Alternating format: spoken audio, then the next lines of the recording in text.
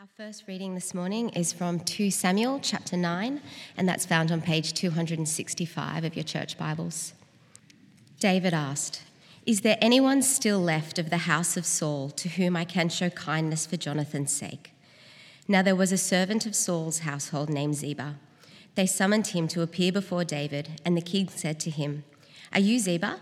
"At your service," he replied. The king asked, "Is there no one still alive from the house of Saul to whom I can show God's kindness?" Ziba answered the king, "There is still a son of Jonathan. He is lame in both feet." "Where is he?" the king asked. Ziba answered, "He is at the house of Machir, son of Ammiel, in Lodebar." So King David had him brought from Lodebar, from the house of Machir, son of Ammiel. When Mephibosheth, son of Jonathan, the son of Saul, came to David, he bowed down to him in honor. David said, "Mephibosheth." "At your service," he replied. "Don't be afraid," David said to him, "for I will surely show you kindness for the sake of your father Jonathan. I will restore to you all the land that belonged to your grandfather Saul, and you will always eat at my table." Mephibosheth bowed down and said, "What is your servant that you should notice a dead dog like me?" Then the king summoned Ziba, Saul's steward, and said to him, "I have given your master's grandson everything that belonged to Saul and his family. You and your sons and your servants are to farm the land for him and bring in the crops, so that your master's grandson may be provided for. And Mephibosheth, grandson of your master, will always eat at my table." Now Ziba had 15 sons and 20 servants. Then Ziba said to the king, "Your servant will do whatever my lord the king commands his servant to do." So Mephibosheth ate at David's table like one of the king's sons. Mephibosheth had a young son named Micah, and all the members of Ziba's household were servants of Mephibosheth. And Mephibosheth lived in Jerusalem because he always ate at the king's table. He was lame in both feet. Good morning. Our second Bible reading is from the New Testament, from Luke chapter 14, verses 12 to 24.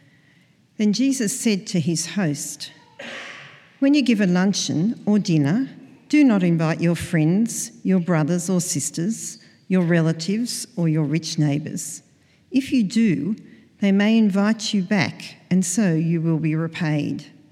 But when you give a banquet, invite the poor, the crippled, the lame, the blind, and you will be blessed. Although they cannot repay you, you will be repaid at the resurrection of the righteous." When one of those at the table with him heard this, he said to Jesus, "Blessed is the one who will eat at the feast in the kingdom of God." And Jesus replied, "A certain man was preparing a great banquet and invited many guests. At the time of the banquet, he sent his servant to tell those who had been invited, 'Come, for everything is now ready.' But they all alike began to make excuses. The first said, 'I've just bought a field and I must go and see it. Please excuse me.' Another said, 'I've just bought 5 yoke of oxen and I'm on my way to try them out. Please excuse me.' Still another said, 'I just got married, so I can't come.' The servant came back and reported this to his master. Then the owner of the house became angry and ordered his servant, 'Go out quickly into the streets and alleys of the town and bring in the poor, the crippled, the blind and the lame.' 'Sir,' the servant said, 'what you ordered has been done, but there is still room.' Then the master told his servant, 'Go out to the roads and country lanes and compel them to come in, so that my house will be full. I tell you, not one of those who were invited will get a taste of my banquet.'" This is the word of the Lord. Thanks be to God. Hello everyone, it's a joy to be here with you. My name is Nick, I'm your pastor here at 10 a.m. We're going to be hanging out in 2 Samuel 9, so if you've got your Bibles, you want to keep that open. Everyone longs to be loved. Everyone longs to be loved. Biology testifies to it. Psychology testifies to it. Sociology testifies to it. It's not a debate. Everyone longs to be loved. The question is, why? Let me suggest to you that the God who made all things and who made humans and crafted us by speaking in power, crafted us to be a people who would know His love, the unconditional, overwhelming love that sustains our souls.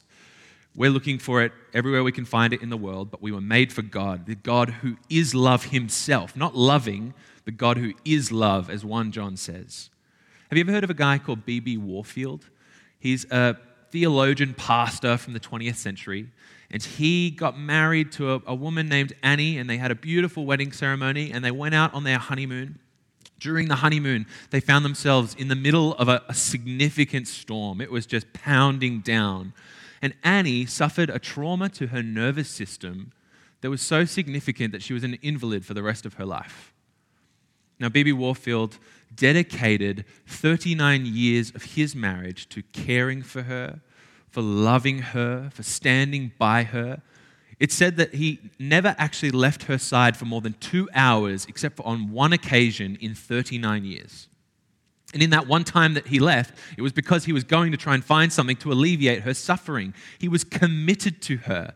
And because he was committed to her, he dedicated his ministry less to being out and about and pastoring, but to writing. And to this day, his works are still treasured and read and used to help people know Jesus better.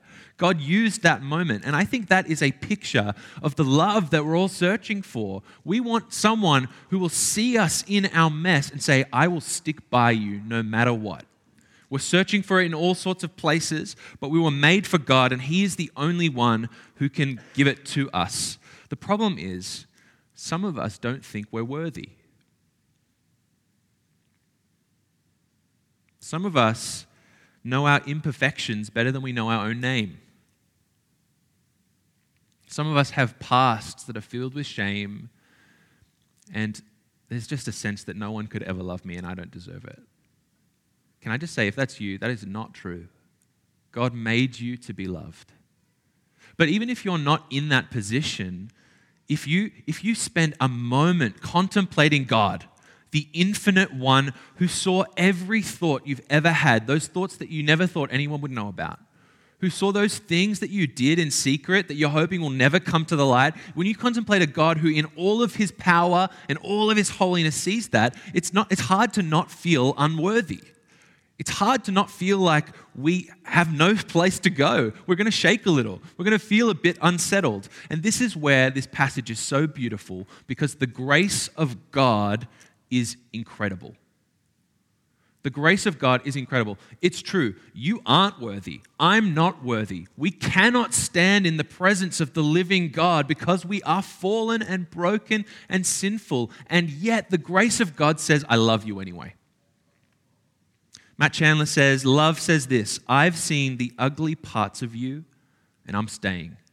That is the love of God for us. And the grace of God, it just shines out of this passage. Despite the fact that this passage is an amazing practical joke from God to all Bible readers and preachers and kids talk people. You have to say Mephibosheth over and over again. Mephibosheth. Jess, you did great. Laura, you did great. Jess, awesome with the Mephibosheth. It's good. If you want to try and say it now, just go for it. Mephibosheth. Mephibosheth. If I stuff it up, that's fine. So keep your Bibles open. Let's marvel at the grace of God in this beautiful passage. Verse 1. David asked, is there anyone still left of the house of Saul to whom I can show kindness for Jonathan's sake? If you remember 1 Samuel 20, we looked at it a few weeks back, where David and Jonathan, the son of Saul, who was the king at the time, were best friends, and they made a covenant with each other. Not just a set of promises. It's not just like, hey, we're going to be friends forever. It's a closest thing we've got to a covenant is a marriage. It's a commitment to one another. There is a deep, unconditional, I will love you. But Jonathan died. And presumably this agreement that they came to was in private. No one heard it, no one saw it. And so David, now that he's become the king, receiving all the riches and wealth of the country that he now lords over, he very easily could have forgotten Jonathan. He's dead, no one knew about it, we'll move on. I think a lot of us are like that. When we make a commitment, but no one actually knows that we've made it, when it gets a little bit hard, we're unwilling to actually step in and do it. Not David. He shows integrity. Integrity. This is what godly integrity looks like. It's doing what's right, even if you can get away with not doing it. It's speaking words and following through. And that's who God is. When he speaks and commits, you can trust him. He's the God who doesn't lie. That's who we are called to be, a people of godly integrity. We get to verse 2, and it says, now there was a servant of Saul's household named Ziba. They summoned him to appear before David, and the king said to him, "Are you Ziba?" "At your service," he replied. The king asked, "Is there no one still alive from the house of Saul to whom I can show God's kindness?" Ziba answered the king, "There is still a son of Jonathan. He is lame in both feet." "Where is he?" the king asked. Ziba answered, "He's at this guy's house." So King David brought him from this guy's house, right? I want you to see in verse 3. The king asked, "Is there no one still alive from the house of Saul to whom I can show God's kindness?" He's wanting to show kindness to Jonathan's son, but he can say with confidence that he's actually showing God's kindness. Why? Because when we are a people who love with the love of the God who is the God of love, we are extending God's love to others. That's why we're called to be a people who aren't lords and masters. We serve, we give, because that's who our God is for us. And so David here is offering God's kindness by loving this man Mephibosheth. But you get to verse 3b, and he's introduced to us. This is a son of Jonathan who's lame in both feet. If you've been reading along, he's actually already introduced to us in the story, 2 Samuel 4. He comes to our attention because it's the chapter where Jonathan dies. King Saul, dead. Jonathan, dead. Mephibosheth, 5 years old. Lame in both feet. Lost his family. He knew that one day he would be king because Saul would pass it to Jonathan, would pass it to him. So he's a 5-year-old processing the trauma of losing everything in his life while wrestling with how to live with a physical disability. This is a man who knows grief. This is a man who knows brokenness. And this is a man that God is showing his kindness to through David. You check out verse 6 with me. When Mephibosheth, son of Jonathan, son of Saul, came to David, he bowed down to pay him honor. I love this. This man is physically impaired, and yet he still bows down before the king. He shows respect. He shows honor. He could have played on the fact that he can't do it because of his lameness, but instead he does it. Why? Because this is not a man that has been thrown into bitterness because of his suffering. He's not entitled because things were taken away from him and angry that he doesn't have what he needs. He has been humbled. More than that, he's been broken. So he bows down before the king. And you get to verse 7, and this is just amazing. David makes an incredible promise to him. He says, "Don't be afraid."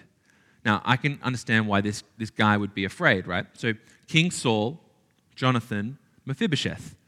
That means this guy was in line to become king, but David is the king.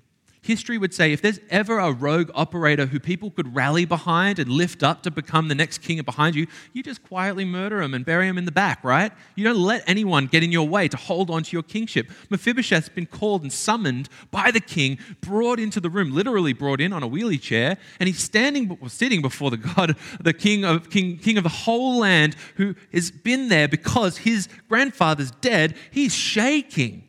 And David looks him in the eye and he says, "Do not be afraid." Isn't that beautiful? But more than that, he's not just there to not hurt him. He promises him this brilliant promises. He says, "I will surely show you kindness for the sake of your father Jonathan. I will restore to you all the land that belonged to your grandfather Saul, and you will always eat at my table." Now, he restores the land of Saul. I'd be stoked if someone restored, a property in Sydney to me because it's a bit tricky to get into the market, right? So it's pretty great to receive land, but it's so much more than that. In this case, with the land comes with all of the agrarian things that are grown on this parcel of land, and that's an income. As they're growing the grapes and the wheat and whatever it might be, Mephibosheth is going to receive that back. So he's being guaranteed an income when he's physically incapable of providing for himself and his family. He's being restored to status. He's a landowner. He's gentry. He's noble. He's being given wealth. The land is worth something. But more than that, this is an act of restoration. This man lost everything and descended into the bowels of brokenness. And David, God through David, is lifting him up and putting him back in his place. He's saying, "I see you, I know you, and I love you." And then he gives him a place at the king's table. And it's not just about eating at this table forever and always having something to eat. That's true. It's not just about having the best of the best. You believe the king is eating well, right? If they do lobster in Israel, I'm not sure. Someone can fact check me later. He's eating lobster every night. Lobster on top of ribeye, on top of whatever you like, right? He's eating the best. And Mephibosheth is being guaranteed this kind of luxury for the rest of his life. But so much more than that. He's being elevated and honored before all. Everyone is seeing Mephibosheth, the son of Jonathan, the enemy that he should have, honored before David. Have a look at verse 11. This is amazing, just that last line. So Mephibosheth ate at David's table like one of the king's sons. Enemy becomes friend, becomes son. Adopted into the king's family and honored. This is amazing. How does Mephibosheth respond? Check out verse 8.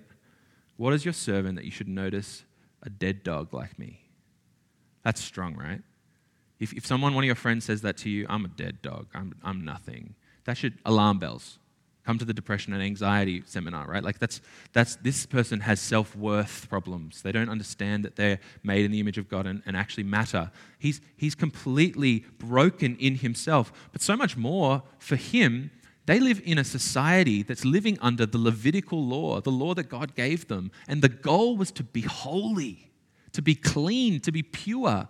And what is a mark of uncleanness? A dead dog. You would avoid a dead dog at all costs if you were a Jewish person because you'd have to purify yourself. He's not just approaching a dead dog, he is the dead dog. This is a man who thinks nothing of himself. But I want to tell you, if you are someone who struggles with self-worth, who feels like you're not worthy, here's a passage for you. God loves and delights in you. He cares so deeply for the people on the sidelines. He loves those who suffer under disability, who are wrestling with chronic illness, who are permanently injured, who are broken inside and people can't see and no one understands. God is for you. God loves you. God lifts those people up. He seats them at the table beside the king and makes sure that they are cared for forever. God loves you. But even if you're not someone who's suffering from any of those things, we are all acutely aware of our imperfection. We're wrestling with stained past. We're still living with guilt and shame. If we're really honest with who we are, we don't think we should be loved like this. And God sees you, Mephibosheth of the world, and he says, I love you and I promise to be with you. So verse 9 to 13, he makes it happen. He summons Ziba, sends him off to go and make it all happen. We get to verse 13, and it says, Mephibosheth lived in Jerusalem because he always ate at the king's table. He was lame in both feet. It's kind of a funny way to finish it, right? It's like, we already know that. You're just beating us around the head with the fact that this guy's got a disability. But I love that he finishes this story with that because he's putting right before us, he's at the king's table, but he's someone that you wouldn't expect to be there. That is the grace of God.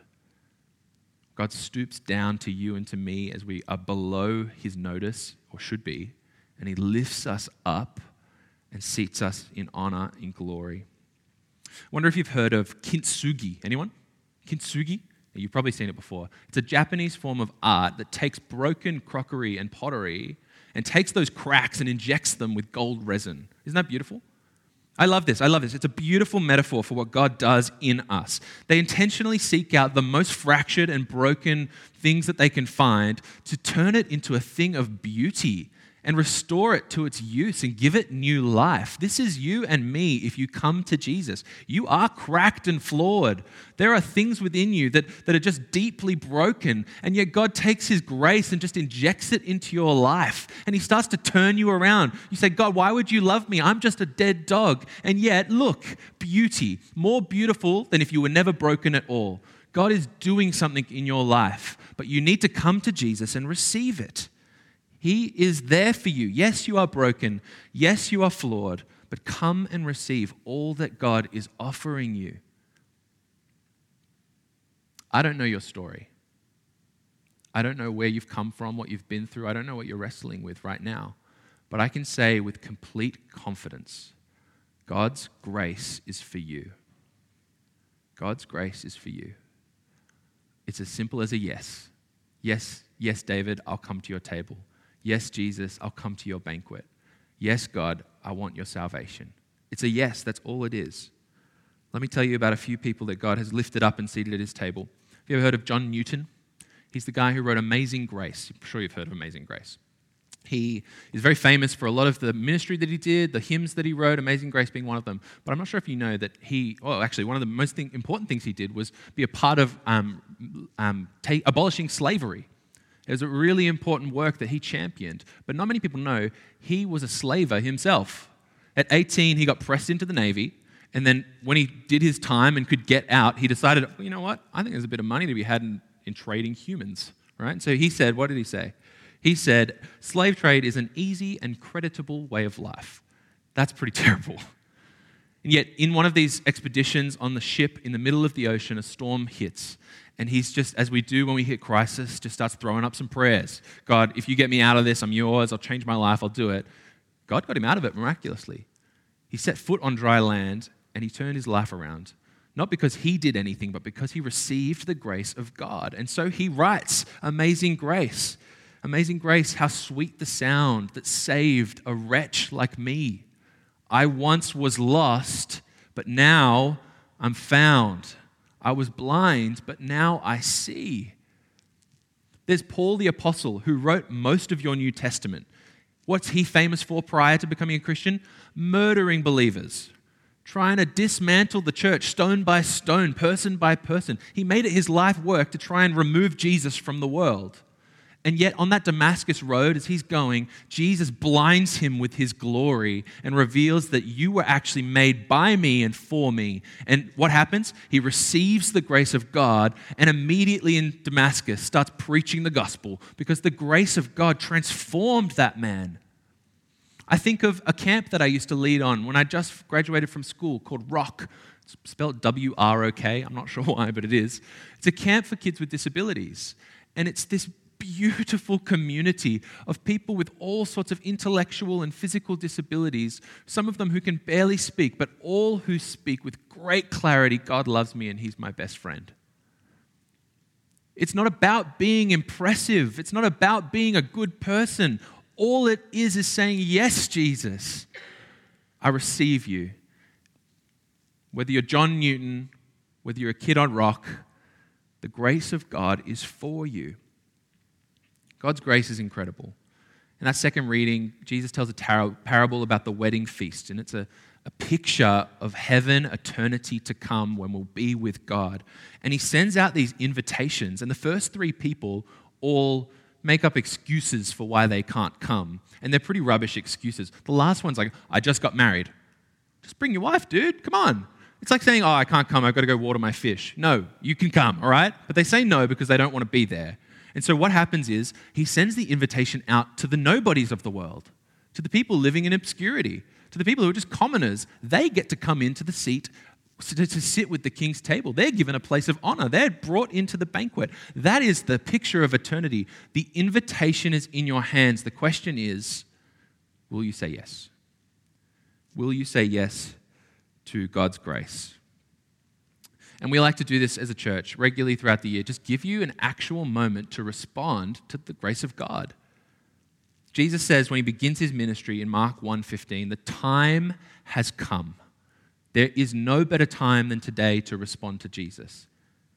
He says the kingdom of God has come near. God is before you, beckoning you forward, inviting you in. The kingdom of God is near. So what do? He says, repent and believe the good news. Repent. It's at its basic, it's just a U-turn, turning away from life without God, a rebellion against God, and turning back towards him and saying yes. And believe the good news. It's simply just saying, Jesus, you died for me, so I don't have to, and I want your forgiveness. I want your life. Believing that is that Jesus died, and when he had his hands stretched out like this with nails through his hands, it wasn't the nails that were holding him there. It was his love as he beckons you forward to gather you into an embrace. It's the truth that when Jesus died, so did all of the terrible things in your past. You're a new person. Your sin has been dealt with. You've been completely forgiven. Believing in Jesus dying on the cross is that your life is new from this day forward. You might have walked into this building as a rebellious sinner or someone wrestling in life. You can walk out these doors as a child of God. All you've got to do is turn to him. Romans 10:13 says, anyone who calls on the name of the Lord will be saved. Anyone. So if today is the day for you to repent and to believe in the good news of Jesus, I'm just going to say a really simple prayer. It's going to come up on the screen. It's really simple. It's sorry, thank you, and please. Anyone can do it. If you agree with me, I'd love you to say amen at the end. But this is for all of us, anyone who's received the grace of God. This prayer is just the heart of what we do. So let's just take a moment, just take 10 seconds to just steady yourself, and then I'll pray this prayer.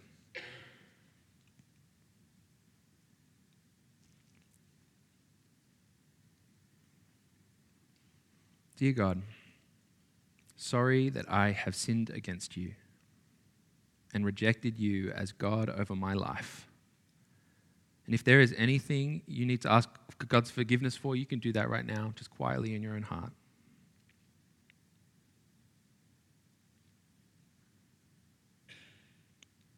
Thank you that Jesus died on the cross in my place, making it possible for me to be friends with you again. Please forgive me. Please come into my life. Please help me to live from this day forward with Jesus as my Savior and my Lord. If you've just prayed that prayer, I'd love you to say amen. If you agree, I'd love you to say amen. Amen. If you've just prayed that prayer for the first time, God promises that He's heard you. It says in Scripture that God and the angels rejoice over a single sinner who is saved and comes back to Him. He is celebrating you right now. So I just want to say we love that you have made that decision. We want to welcome you into the family of God. We want to see you grow into the person that God has made you to be. We'd also have a gift that we'd like to give you that will help you on your journey. So please let me know if you are that person. I'd love to help you on your journey with Jesus. But for the rest of us and for you as well, we've got these cards here just to make it a bit tangible. You might want to grab one here. There's a few different options. The first one is just as we've talked about, I've accepted Jesus' invitation and become a disciple today. Maybe you're not sure yet. Maybe you're still wrestling. Maybe you're still thinking about, what does it mean to be a believer? Who is Jesus? I'd love to invite you to one of our Explore courses. Rowena mentioned Alpha before. It's such a great opportunity. Just tick that box. We'll get you connected. If you're just visiting, feel free to tick that. If you're a believer and you haven't yet been baptized and shown that grace has taken over your life, we'd love for that to be you. Perhaps you'd like to share your testimony and encourage us with what God's done in your life. Otherwise, maybe God's stirring something in your heart today and you want to commit to following Him in a certain way. Fill that out so we can be praying for you and walking it with you. So we're just going to take a couple of minutes. The band's going to come up and they're just going to play a bit in the background. Just fill these out and then the bags will come back around so you can put your cards in there. And then we're going to keep singing. So let's take a couple of minutes to fill these out.